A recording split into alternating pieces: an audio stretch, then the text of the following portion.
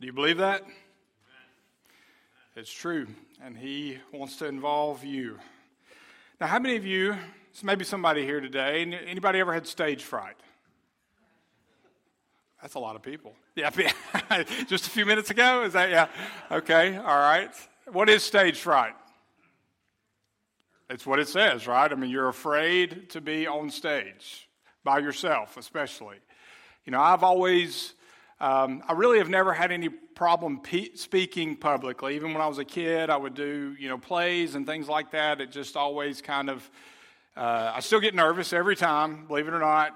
A few seconds before I stand up, butterflies never has gone away. I've been preaching for, I guess, almost 18 years now, and I still, to this day, I think it's God's way of keeping me humble. I don't know. But when I was in music in high school and college, I always loved playing with a group. I played the trumpet through college, but whenever I would do a solo, I would get so terrified, I'd usually mess it up. I mean, to the point to where I got to where I was like, pick the guy next to me. I don't want to do that. I mean, there was something about that. I could play with a group and loved playing with a group. I was listening to the jazz band Mike is a part of the night we got to sit in on one of their last rehearsals, and brought back memories. I was never as good as they are, but it brought back memories of how fun it was to play with a group. And then all of a sudden Mike starts playing this solo, and I'm like, man, I never could do that. But it's for some reason stage fright, and it's the difference for me in that instance of being with a group versus standing all alone. And that's true in a lot of areas of life, isn't it? I mean, when you are all alone, or you feel like you're all alone in the world, there are very few emotions that are more terrifying than that. But to know that someone's standing next to you, whether it's playing in a band or on a team or doing a project together or working towards something of kingdom value, there's something about knowing that you've got someone standing next to you. And regardless of whether a human being is standing next to you or not, there is one promise that all of us who are followers of Christ have, is that in any and every situation in all of our lives, even when it doesn't feel like it, we can be sure that God is standing right next to us. He's not only standing next to us, His presence, He's living in and through us. And that's what I want to look at this morning, the promise of presence. If we look in Joshua chapter 1, which is where we're going to be this morning, this is a critical time. Moses has just died. He has passed the torch of leadership to Joshua. And Joshua now stands as the general. He now stands as the leader of this people, following one of the greatest leaders of all time. But he is tasked with leading the nation of Israel into the promised land. After 40 years of wandering, Joshua now has to lead the nation of Israel across the flood-swollen Jordan and into battle against fortified city, the city of Canaan. Certainly, we could all agree that this was not a job for the faint-hearted. This was a huge task now that Joshua was called to undertake, but he accepts it. Just think about it. Spying out the city of Jericho, crossing the Jordan, circumcising a new generation. He's the one who survived the 40 years of wandering because of his faithfulness 40 years earlier. God set him apart for this purpose, and now he's called to take on this gigantic task. But Joshua has an ace in the hole. Joshua has a promise that will sustain him through this difficult time. In Joshua chapter 1, verses 1 through 9. After the death of Moses, the Lord's servant, the Lord spoke to Joshua, son of Nun, Moses' assistant. Moses, my servant, is dead. Now you and all the people prepare to cross over the Jordan to the land that I'm giving the Israelites.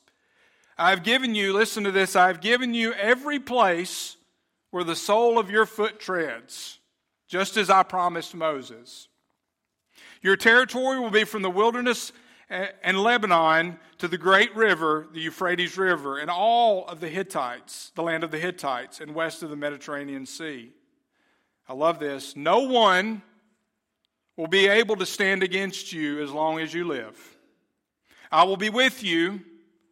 Then, just in case you didn't hear it earlier, I will be with you just as I was with Moses. What I promised Moses, I'm promising you. I will not leave you or abandon you. Be strong and courageous, for you will distribute the land I swore to their ancestors to give them as an inheritance. Above all, be strong and very courageous to observe carefully the whole instruction my servant Moses commanded you. Requires obedience. Do not turn from it to the right or to the left, so that you will have success wherever you go. This book of instruction must not depart from your mouth. You are to meditate on it day and night, so that you may carefully observe everything written in it.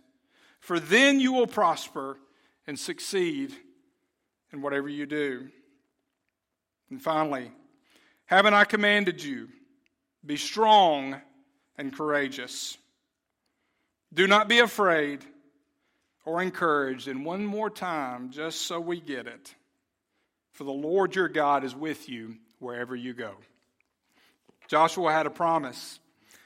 He had to live out. He had to be obedient. And for us, living God's way, living life God's way, and accomplishing the plans that He has for us, Joshua has this huge task ahead of him. And listen, living God's plan is no small task either. When we have to live out God's plan in obedience, that is what He calls us to do, is so much bigger than our ability. It requires God's power and God's strength, most importantly, God's presence. But thankfully, we have the same promise that Joshua had. Look at Hebrews 13:5. Keep your life free from the love of money. Be satisfied with what you have. For He Himself has said, quoting from Joshua, I will never leave you or abandon you. So the writer of Hebrews takes that promise, just so we don't leave it in the context of Joshua and the Israelites. He's saying that same promise applies to us today, to believers in the New Testament church. We have the same promise. So with this promise in mind, I want to ask you a few questions, all right? Feel free to answer. You can fill in the blanks for me. Hopefully you'll get the right answer, all right? Question number 1. Has God always been there for you? Yes. Some people might say no, right? Depending on their life experience. But the truth is, God has always been there for you and me.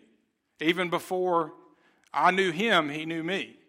He's always been there for me. John 1:1, in the beginning, the Word, Jesus, just to make no mistake, He didn't come into existence when He was born.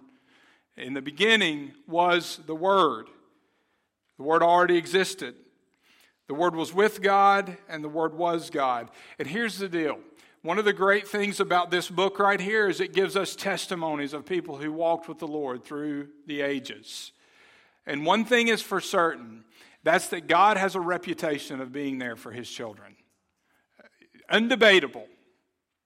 God has a reputation of being there for His children. So let's just take a little walk through a few examples this morning. I think about Jacob fleeing from his brother Esau. And Isaac instructs him to go to Padan Aram.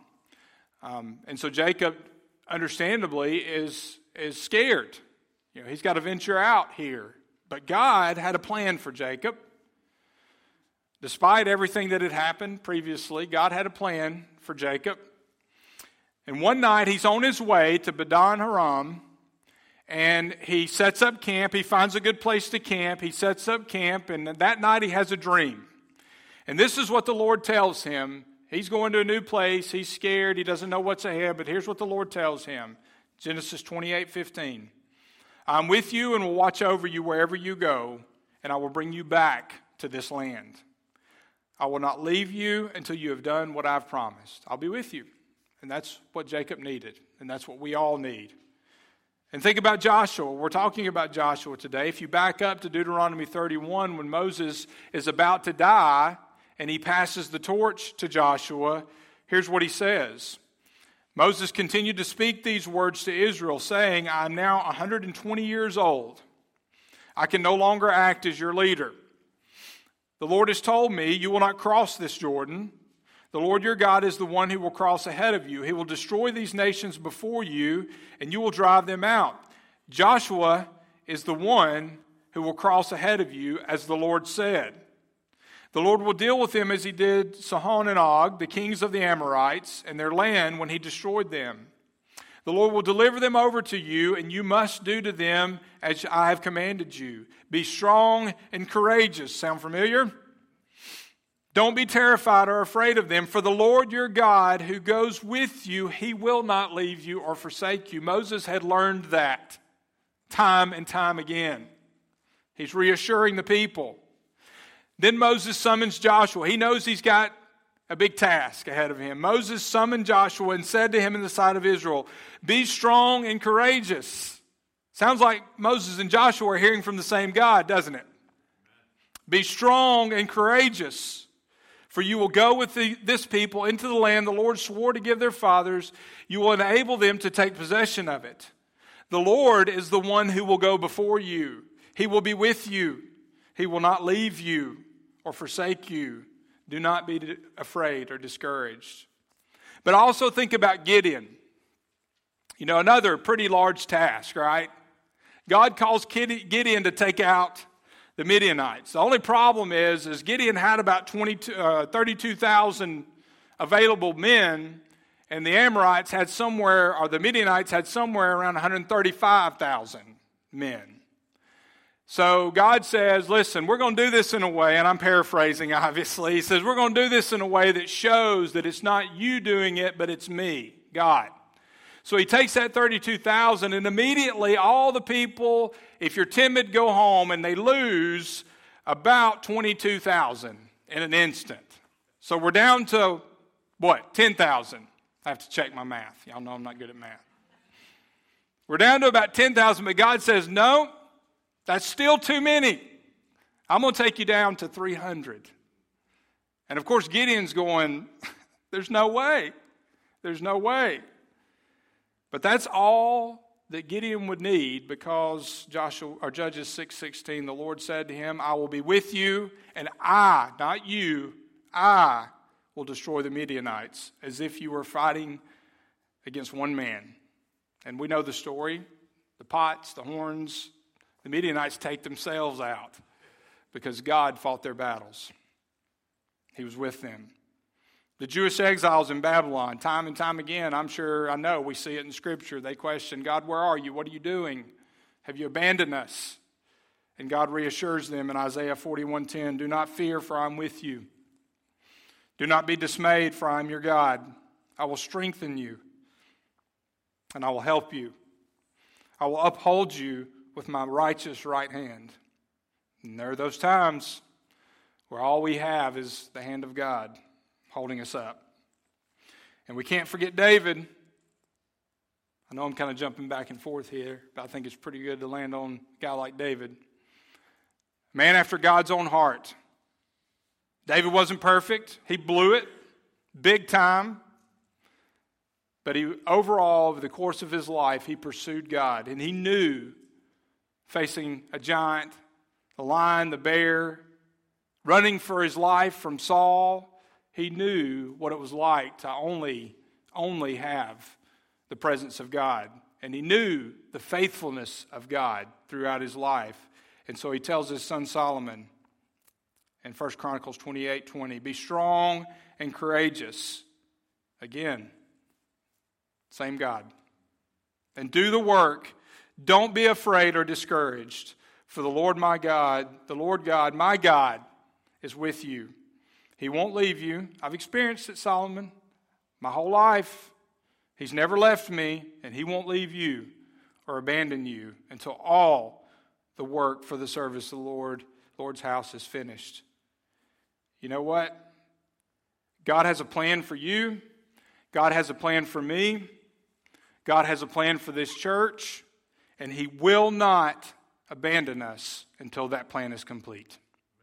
He has been and He will be there for His people because He is eternal, He is faithful, He is holy, He is separate, but thankfully, thank you, Lord, He is loving. And He cares for His people. Psalm 104, verse 5, He set the earth on its foundations, and it can never be moved. God is the same yesterday, today, and forever, and His promises are sure. I think about personally, in my life, my salvation, as a 7-year-old boy, coming to understand who God was, and that He died. Jesus died on the cross for me. And as much as a 7-year-old could understand that if I did not turn my life over to Him, that I would spend eternity separated from Him, and that by His grace, He saved me and set me free. And now as a 45-year-old man looking back and knowing that even before I knew who He was, He knew me. And He chose me. And He set me apart for His service, to set me free and to use me for His kingdom work. Ephesians 1:4, He chose us in Him before the creation of the world to be holy and blameless in His sight. We didn't choose Him, He chose us. And He says, I'm going to save you, I'm going to rescue you, and I'm going to set you on a path for my kingdom work. And it's going to be hard, and it's going to be challenging, and there are going to be days when you're ready to give up, but do not fear. Be strong, and the same promises, be strong and courageous, because I'm going to be with you. I will never leave you or forsake you. The writer, we see Hebrews, and we'll hit that again in a minute, but Hebrews, the writer of Hebrews takes that same promise that Joshua had, and he applies it to us today. We have the same God and the same promise. God has always been there for us. In fact, He knew you before you knew Him. Question number 2. You ready? God's always been there for you. Is He presently here for you now? Yes, He is. Sometimes it doesn't feel that way, though, doesn't it? I mean, sometimes we get in those times of where God is silent. Okay, let's all be honest. We get in those moments, those periods of time where we're praying and we're praying and we're praying and we're waiting, and we know God's got something for us in the future. We know He's got a plan for us, and we're waiting and we're waiting and we're waiting, and we're hearing nothing. It feels like our prayers don't even reach the ceiling sometimes. You know, they just fall flat. But God, just because we're not hearing from God, sometimes He says, you need to just sit and wait, which is so hard because we're impatient. But you just need to wait and listen. Focus on me. There's something I want to teach you in this moment. But just because we don't hear from Him doesn't mean He's not there. You know, we think of relationship as I'm a talker, all right? If y'all haven't learned that about me, you come in my office, you better plan to stay a while, right? Because I love to talk. I mean, I just, whatever. But we think of relationship that way, don't we? And certainly communication is vital to any relationship. But you know what? There are times I've learned in almost 20 years of marriage where just being in her presence is something special. Just being. Sometimes there's nothing to say. There are times where you don't know what to say, right? Just be there. Just being present. My kids, baseball, ballet. Y'all don't tell Gracie, but I'd rather go to a baseball game than a ballet recital. Or Annie. Ballet, debate. Whatever. I want to be there. I don't have to say anything, but just being there, right, is something. You can't replace those moments.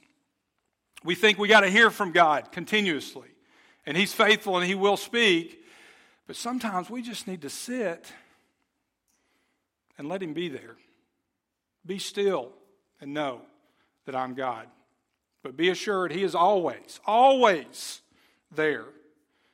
Again, the writer of Hebrews quotes Joshua 1, verse 5, and applies it to Christians today. Keep your life free from the love of money. Be satisfied with what you have. That's all about priorities, folks. Don't rest and take comfort in those things. Don't look, when you're looking for answers, don't go looking in all these other places. For He Himself said, I will never leave you or abandon you. So how is He with believers today? Well, in the presence and the person of the Holy Spirit. John 14:16 and verse 26. Jesus said, I will ask, when I leave, He said, I will ask the Father, and He will give you another counselor to be with you forever. But the counselor, the Holy Spirit, whom the Father will send in my name, will teach you all things and remind you of everything that I've told you. So let's think about that, okay? The Holy Spirit, God Himself, inhabits His people. So He is not only here, He is in us.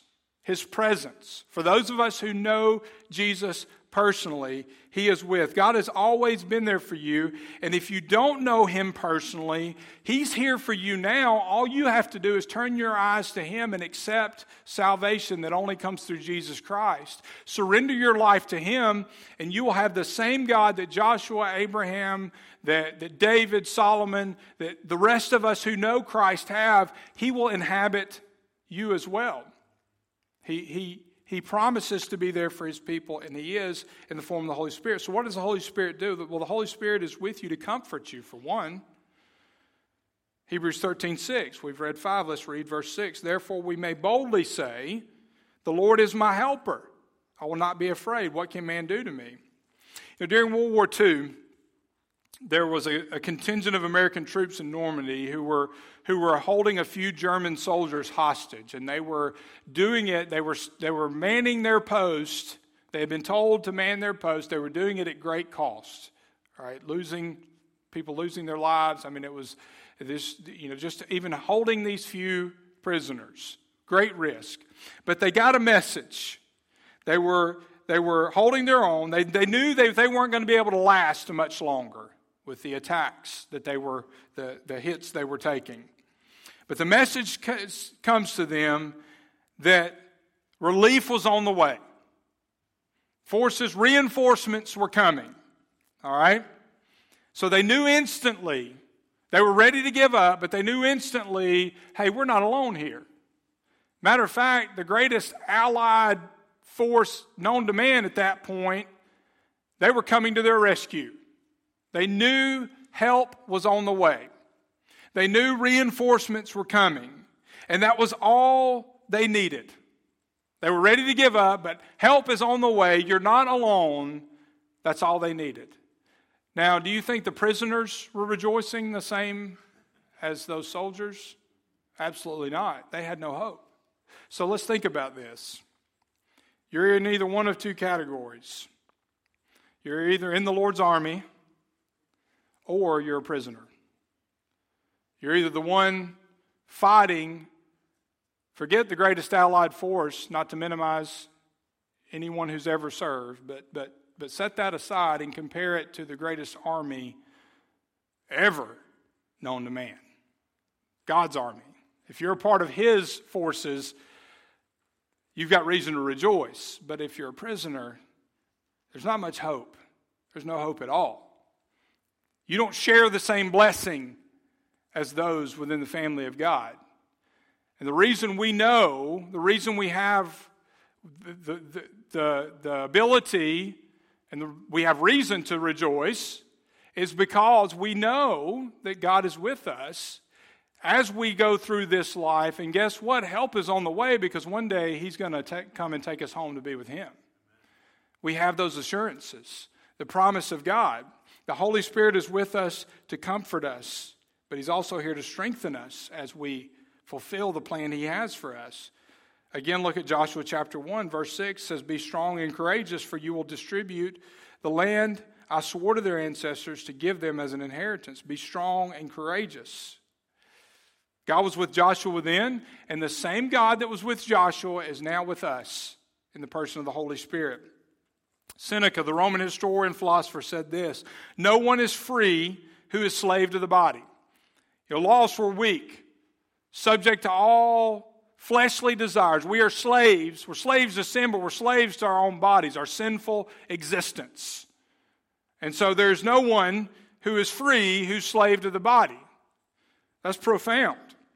But in 1 Corinthians 6:19, Paul specifically refers to the body of the believer as the temple of the Holy Spirit. Don't you realize, he says, that your body is the temple of the Holy Spirit who lives in you and was given to you by God. You do not belong to yourself. We've been bought with a price. But the body, he says, is the temple of the Holy Spirit.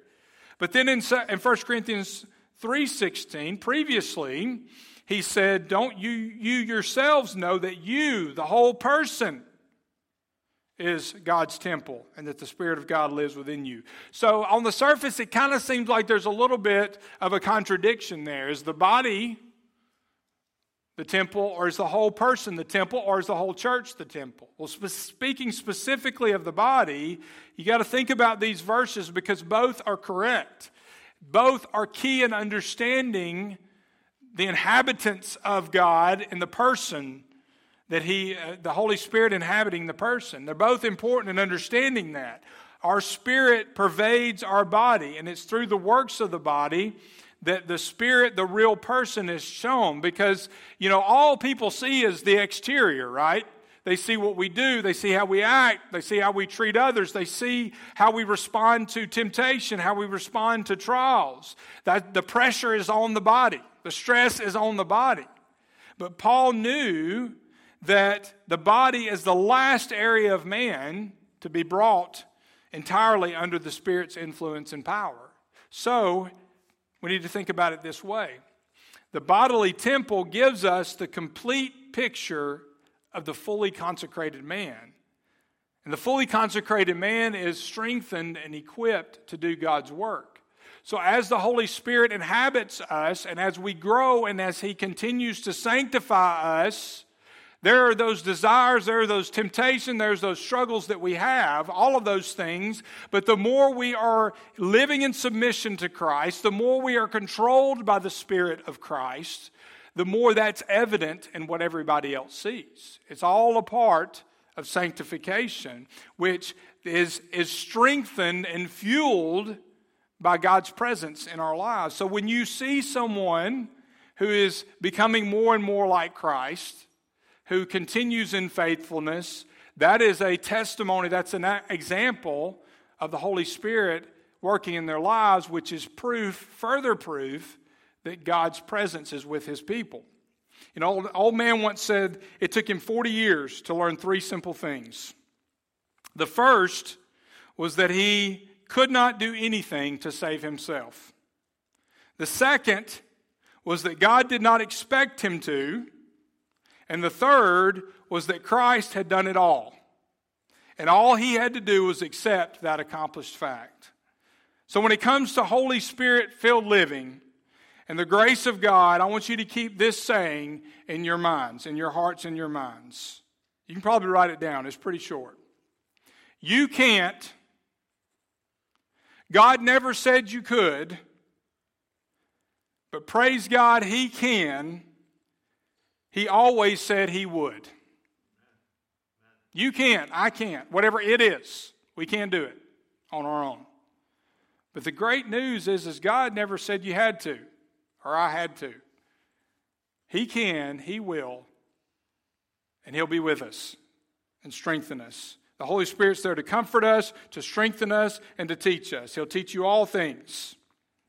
As I've just displayed a few minutes ago, I've never, ever been good in math.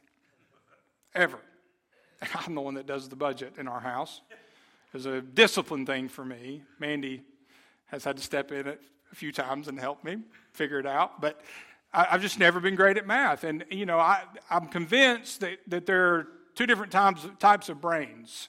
Brains that can comprehend equations and the abstract aspects of math, and those that can't, and I'm definitely one that can't, okay? I would sit in class, algebra, I would sit in class, and I would pay attention and follow the teacher most of the time, and watch the teacher. She would do an equation, and I would follow her step by step by step and think, I've got this. I really do.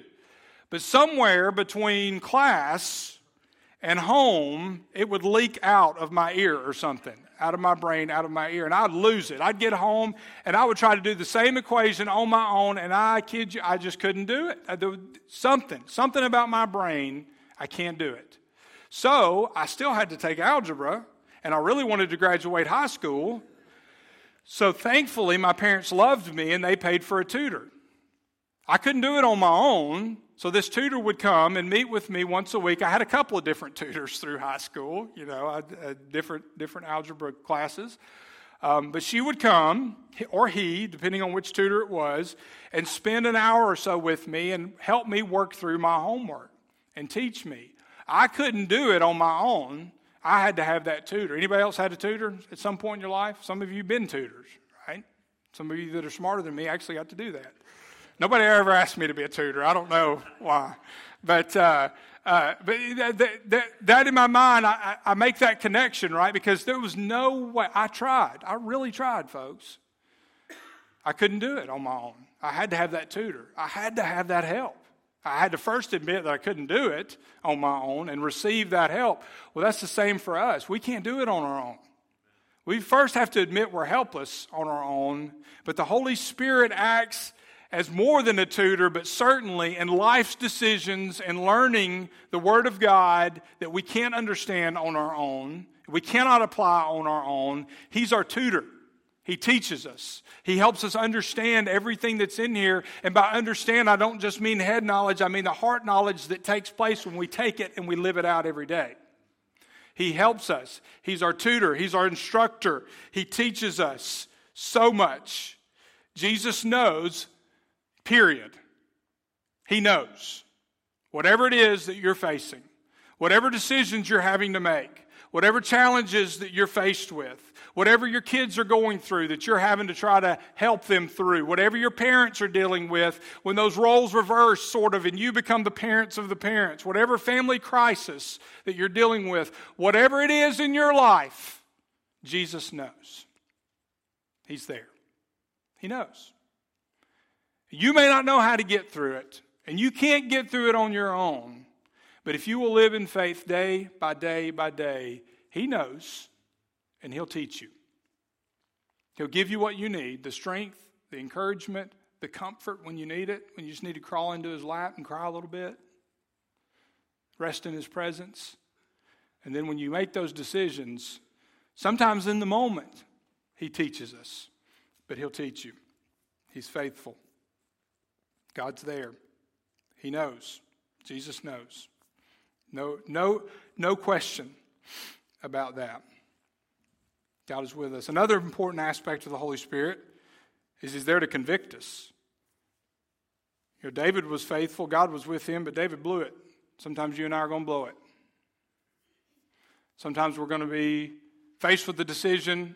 We know the right decision to make, and we make the wrong decision. Or just by mistake, because we're not perfect, we make the wrong decision. We do something that we shouldn't. But then the verse says, He will bring to your remembrance all that I said to you. So even when we do blow it, which we all do, if we submit, He'll say, okay, gently, sometimes at first. If we're stubborn, He gets more forceful, right? None of you have ever experienced that, have you?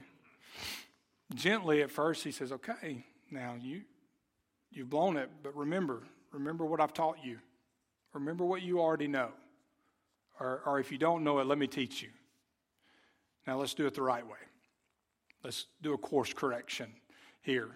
And He shows us. And this is an important part of our salvation. First, conviction. But it doesn't stop there. This is a vital part of our sanctification process as we grow. Think about it this way. The Holy Spirit's kind of like an antiseptic in this way, in this function. Now, to be effective, an antiseptic has to come into contact with the infected area, right? You can't just hold it close and hope, or put it next to the infected area.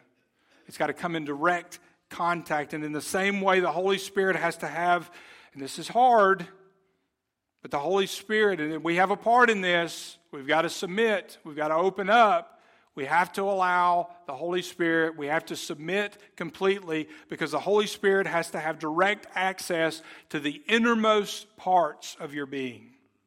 And when we really think about that, that's a little frightening, isn't it? Because we know who we are. And listen, all of us are sinful. We've all sinned and fallen short of the glory of God. Even the best person in the world has sin and has things in their life that nobody else knows about, has temptations, has struggles, has their thorn in the flesh, whatever it is that nobody else knows about. But if we are truly going to be followers of Christ, if we are truly going to fulfill the plan that God has for us now and in the future, we can't hold back. We can't say, okay, God, you can have this part, but I'm keeping this part. Whatever is in that part. I'll let you control, my church life, my work life, my social life, but I'm going to take care of my finances. Or I'll let you have my ministry, I'll let you have my hobbies, I'll let you have even, my thoughts and all of that things, but when it comes to my kids, I think I can protect them better than you can. Or Lord, I'll submit this area to you. I'll confess this sin, and I'll seek forgiveness in this sin. But I'm not ready to let go of this, because I really don't think that's that bad. No, we got to let Him have it all.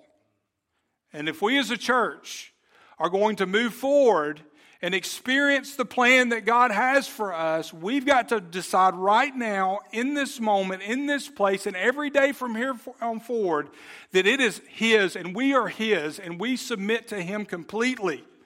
We give Him all.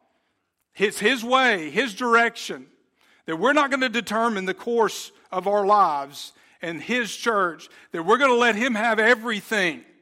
And whatever He says we're going to do, and when He says we're going to do it when He says do it. But if we will do that, if we will give Him access to even the most intimate parts of our lives and our church, God will do something in and through us that we've never experienced before. I believe that. If we'll give Him everything, He's a miracle worker. He's a God who can defeat 135,000 men, not with 300 men, because really they just broke some pots and blew some horns. He did it all by Himself, against all odds. And if He can do that, I can't wait to see what He will do through us if we will submit completely. Remember this: God is here with you today to help you become and accomplish what He has planned for you. And by you, I mean all of us. Question number 3. You didn't know you were going to have a test today, did you? God has always been there for you. He is there with you now. Pretty easy test so far. Will God always be there for you? Yes, He will. Exodus 3:14, God said to Moses, I am who I am. Seems simple at first, but when you dig into that, this is what you are to say to the Israelites. He says, who am I going to tell them sent me? He said, I am has sent you, has sent me to you. He has always been, He is, and He always will be. Whatever we're going through in life doesn't change who God is. He's constant. And I don't know about you, but I take great comfort in that.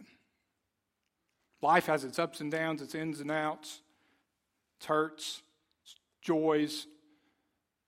You're on top of the mountain one minute, you're at the bottom the next. Boy, that fall can be quick, can't it? But God doesn't change. He's the same yesterday, today, and forever. He's telling Moses a lot of things here, but He's telling Moses, nothing that's going to happen in Egypt is going to surprise me. I've already got all this worked out, Moses. You don't need to worry. I am has sent you. Revelation 1:8, I am the Alpha and the Omega, says the Lord God, the one who was, the one who is, the one who is to come, the Almighty. God was there in the beginning, and he will be there with us through the rest of eternity. We have the same promise that Joshua had in Joshua 1:5 and verse 9. No one will be able to stand against you as long as you live. I will be with you just as I was with Moses. I will not leave you or abandon you. I've read that 1,000,000 times this week, over and over and over again. Haven't I commanded you? Be strong and courageous. Do not be afraid or discouraged, for the Lord your God is with you wherever you go. Here's the deal. He was with Moses, Abraham before that. He was with Joshua. He was with Gideon. He was with David. He was with Solomon. He was with the apostles. All the great men and women of the faith. The hall of faith in Hebrews. He was with them then, and the same God, if we live in obedience to this word right here, all these great people we learn about in this awesome, incredible, holy, inspired, living word, the same God that was with them will be there for us today and in the future. Because he's told us, and God does not lie, in Matthew 28:20, remember, I am with you always, even to the end of the age. And here's a truth that I pray will give you great comfort this morning. As God's people, we can move forward in God's will and be assured of God's presence, regardless of what comes. Romans 8:31, if God, what a great song, if God is for us, then who can be against us? Think about this question before you answer it, okay? Don't answer quick. I should tip you right there, right? Final question. Was there ever a time when God wasn't there for one of his children? Think about it. Don't answer too quick. Everybody's wanting to say no? Think about it, though. Was there ever a time? Yeah, there was a time. My God, why hast thou forsaken me? There was a time when Jesus Christ took on your sin and my sin, the sin of the world. When he took on the wrath of God, God turned his back on his only son. He left then so that you and I can enter his presence now. He left in that moment so that we could have the comfort and assurance of knowing that he would never leave us now or forever. Yeah, he did. One time. He turned his back on Jesus when Jesus took on our sins. 2 Corinthians 5:21. For God made Christ, who never sinned, to be offering for our sin, so that we could be made right with God through Christ. Now think about that. Never sinned. Didn't have to do what he did. He took on our sin, and he did this so that we could be in his presence now and for all of eternity, so that we could know our Creator and know what real life is, eternal life. He left then, God left the presence of Jesus, but before that, Jesus left the glories of heaven then so that we could know him now and throughout eternity. Isaiah 53:4-5. Surely he has borne our griefs and carried our sorrows, yet we esteemed him stricken, smitten by God, and afflicted. But he was wounded for our transgressions. He was bruised for our iniquities. The chastisement of our peace was upon him, and by his stripes we are healed. Romans 5:8-9. But God proves, don't doubt the love of God, because God proves his own love for us. And that while we were still sinners, Christ died for us. How much more then, since we've been now justified by his blood, will we be saved through him from his wrath? No, do not be afraid. Be strong and courageous. We've been saved from the wrath of God.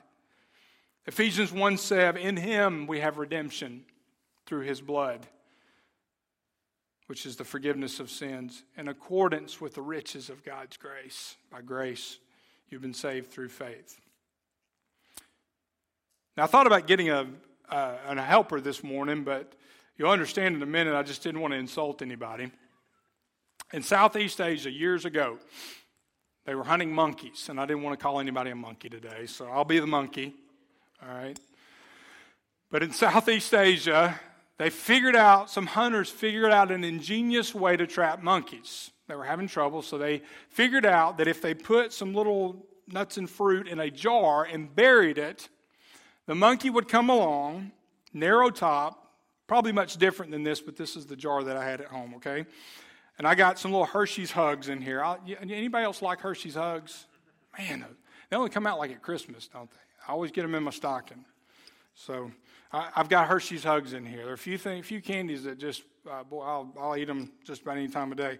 And so I put these down in here, and then this will represent whatever would entice the monkey, okay? And so they would bury them in the ground where it couldn't be lifted out, and the monkey would come along, and he'd stick his hand down in that narrow hole, and he'd grab a hold of those fruits and nuts. But then, holding them, he couldn't get it out. Some of you have heard this before, right? It's not new. And so monkey would hold on, and the monkey would start screaming because he couldn't get his hand out. He wanted that snack. He wanted that food, and he just would not let go. And then all of a sudden, here comes the hunter, and the monkey's got a choice to make, right? The monkey either holds on, which they did. They would not let go because they wanted that food. The hunter would trap them. Hunter would kill them. That'd be it for the monkey. But the monkey had a choice, right? The monkey could either hold on to what he had or he could let go. And with a little work, y'all were worried for a minute, weren't you? I was too. He could let go and he was free. Now think about that. We've all been a monkey at some point in our lives. Maybe today. Maybe that's you today. We tend to hold on to things. We hold on to pain. We hold on to hurt. We hold on to bitterness. We hold on to possessions. We hold on to sin. We hold on to whatever we can grab a hold of in this life that makes us feel better about whatever we're dealing with. And we hold on to it. Maybe even something good, our families, control, security, worry, stress, fear, all of these things, we hold on to it. And Jesus says you've got a choice. You can hold on to that. I'm not sticking my hand in there again. You can hold on to that, and you can be trapped. And without me, if you don't accept him, you can die without me. You can hold on to it and be trapped, or by the grace of God, you can let go and be free and experience all of the joys, all of the plans, all of the blessings that I have for you now and in the future throughout eternity. Even in the storms of life, when the storms come, we can be confident. We can have assurance because we are free by the blood of Jesus. And I'll end with this. Proverbs 10, verse 25. When the storms of life come, the wicked are whirled away, but the godly have a lasting foundation. Let's pray. Father in heaven,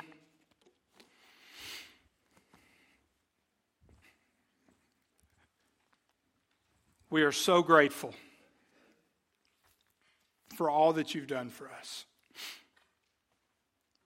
As we look back over the greats of the faith, the Moses, David's, Joshua's, Gideon's, Abraham, all throughout Scripture. Peter, Paul, John, all of those that we just look up to and hold in such great esteem, rightfully so. We know that they were ordinary men and women that you selected, that you set apart for your service, and each and every one of them were called to a task that they could not accomplish on their own. They were called to endure things that they could not endure in their own strength. They were called to teach things that they could not understand without your divine presence and instruction. They were called to lead when they themselves did not have the skills or ability to lead. They were called to trust when it seemed the whole world was against them. But Father, you were faithful then, and you are faithful now. And Lord, this day I pray that we as your people will turn it all over to you, that we will submit, truly submit, that you will inhabit us, you will manifest your presence, that we will release all control to you, and that we will experience you work a miracle through us for your kingdom. Because there is too much hanging in the balance. The cost is too great. There are people whose lives are hanging in the balance. And you've called us to the Great Commission. You've called us to your kingdom work. And that's more important than anything that we would ever hold on to that would interfere with what you want to do. Lord, I don't know how this message has touched the hearts of people here today. I pray if there are decisions that need to be made, that they will be made. But Lord, I pray that we as your people would just sit in your presence and worship you during this time of commitment. And Lord, that you would just touch our hearts and speak to us, whatever you want to show us, that we would receive it, accept it, and live it. For it's in Jesus' name we pray. Amen. Would you stand for our time of commitment?